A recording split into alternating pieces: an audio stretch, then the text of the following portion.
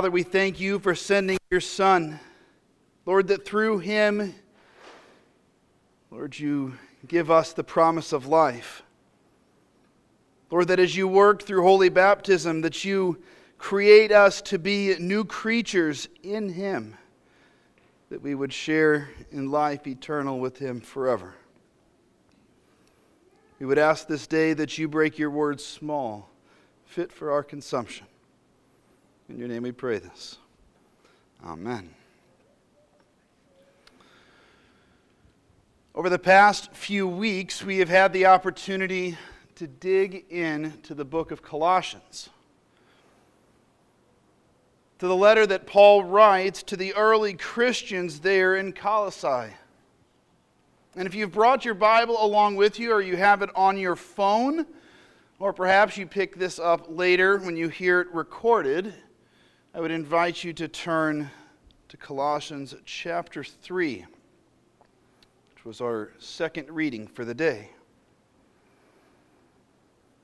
Paul writes, "If then you have been raised with Christ, seek the things that are above, where Christ is, seated at the right hand of God. Set your minds on the things above, not on the things that are on earth."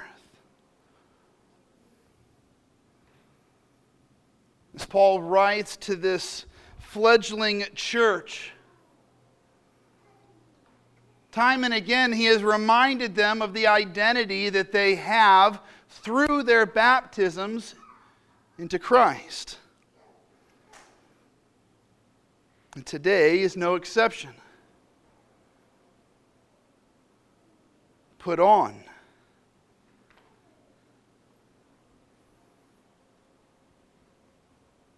Look above. I met a man, and as he came closer to the cross, and as he learned more about what it meant to be a follower of Jesus,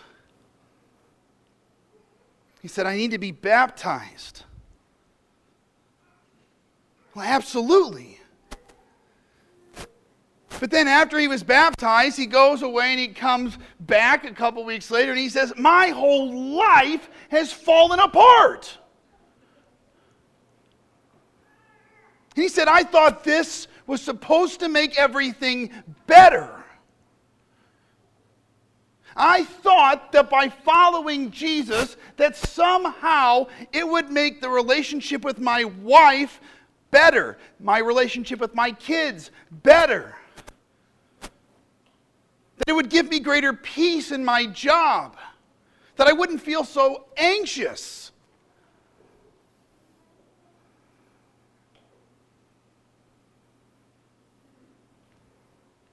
So then we ask, is there a magic bullet? Is there something that we can do that suddenly takes away fear and anxiety? Do we treat baptism like it's just simply fire insurance? You see, being baptized does not automatically inhibit our desire to sin. It doesn't remove us from the brokenness in the world around us or that which we create. It does offer absolution and forgiveness.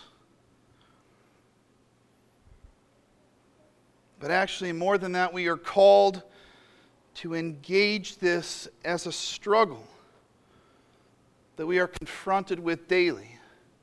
See, Luther would talk about this in the Small Catechism in terms of the way that we are to daily die in the old Adam so that we can rise in the new. So that we can die to the old broken things, the things, as Paul says, that are of earth. And he's not talking spatial, he's talking fall, brokenness, sin.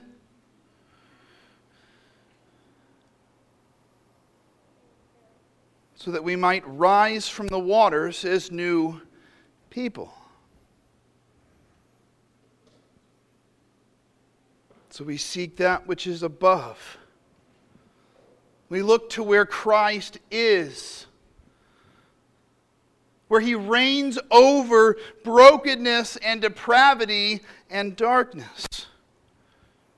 And that's where we set our hope. That's where we put our minds. So that there is hope over despair, so that we might love over loathing, and to grant unity over division.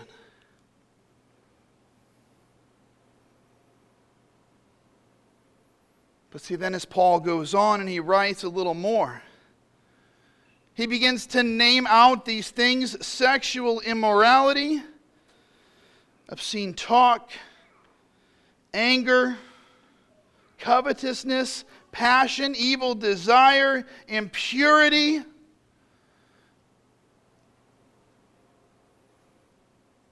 See, we're not removed from the mundane.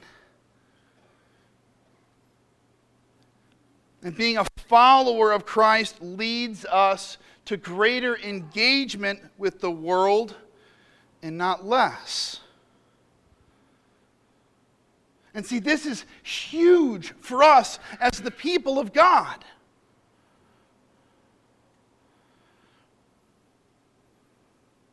I have to admit, it's easy to underestimate the body of Christ.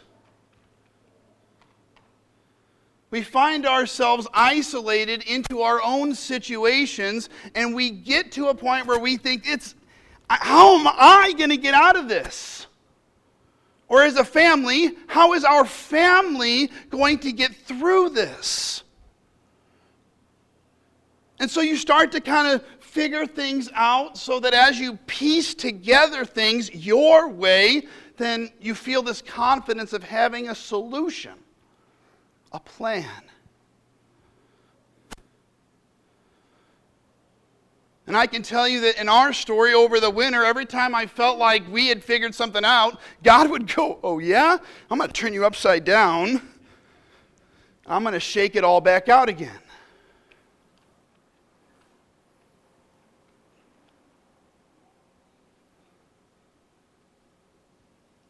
When a church worker, or in our case, a pastor, accepts a call to a congregation, in the rite of installation, there is this mutual commitment that takes place where there is an acknowledgement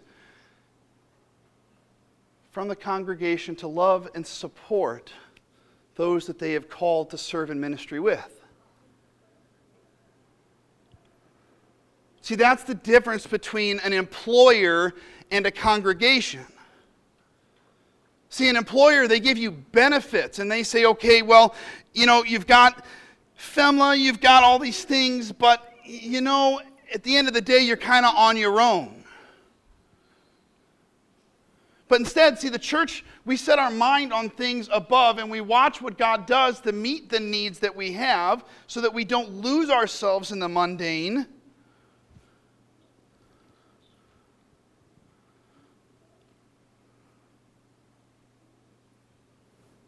So that we are not removed from it. But then we're confronted with the fact that we're hypocrites. Paul gives us this list,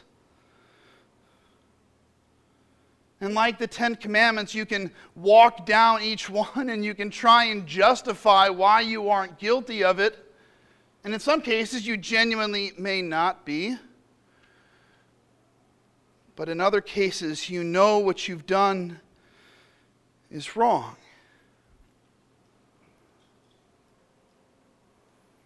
And so then we say one thing and we do another. We say we're called to lives of holiness, but then our lives don't look holy at all.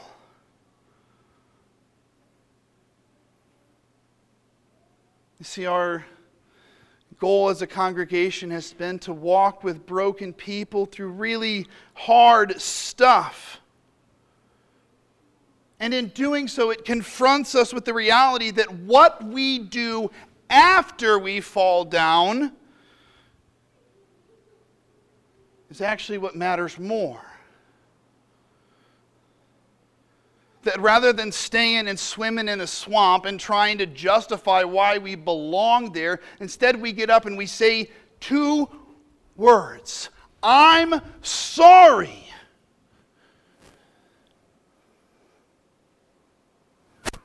Or it could say, I failed.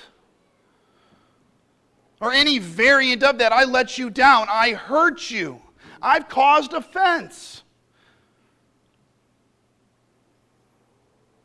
Will you forgive me?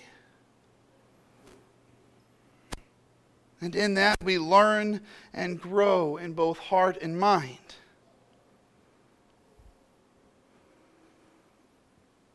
Put off the old self with its practices. Those things where we would hold and bear grudges against each other and against God.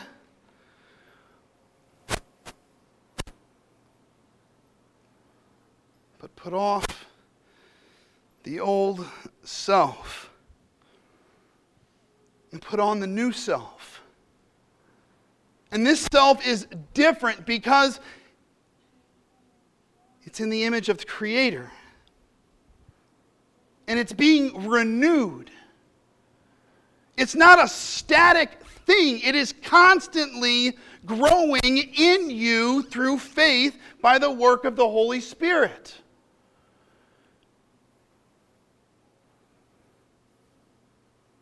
So much so that sometimes even the preacher feels the weight of that as well.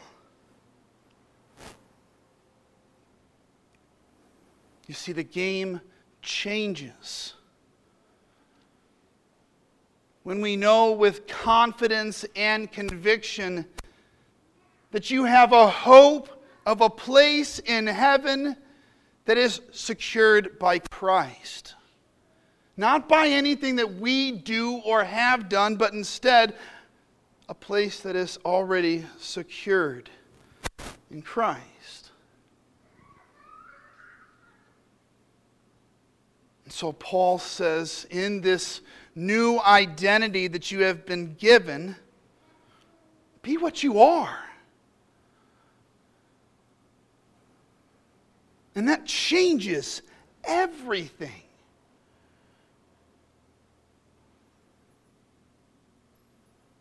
When we first established care with the cardiologist here in Anchorage, I said, are you a man of faith? And he was kind of taken aback, and I don't know why I asked, but he said, well, actually, yeah, I am. And it wasn't until we were working through everything after we found out about Maggie and that Nikki had to leave to go to Boston, where he had spent almost a half hour on the phone with Nikki, that then he turned around and picked up the phone and called me and did the exact same thing. He didn't have to, but he chose to. And he said, it's going to be okay. You see, a man of faith believes that miracles are a reality. A man of faith believes that the impossible is possible because they've experienced it themselves as God works in and through them.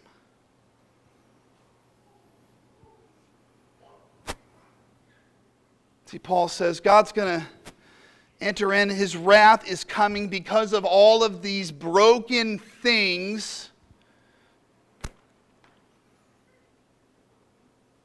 All of these things that separate us from God. Or more appropriately, anything that binds you to brokenness. That's the reason that God comes with His wrath.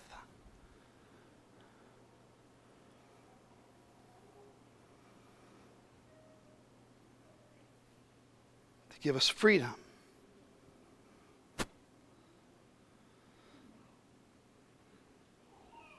To liberate us from the captivity of our own sin.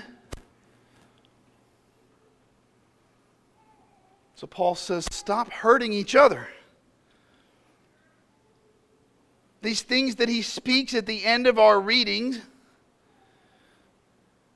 these are things that affect our relationships with one another, those things that we do to cause pain in each other. And in fact, I would go so far as to say that stop hurting each other, because when you do, you hurt the whole body. But likewise, the pursuit on things that are above builds up the body. See, there's a reason that Concordia Plan wanted to be able to share the story of God working through beautiful Savior and First Lutheran Church in Boston, and every prayer warrior that we had from one coast to another, from the north to the south and the east and the west, because it's different.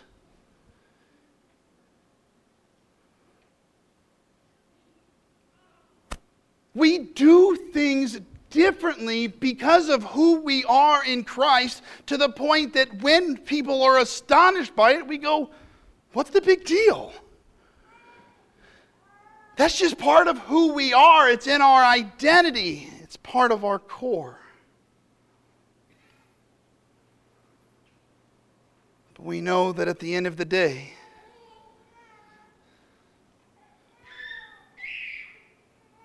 that when we have done all that we could, it's still never enough. And we give glory to God that He sends His Son to bridge that gap so that the glory remains His now and forevermore. Amen. Our worship continues this morning as we bring our gifts and offerings before the Lord.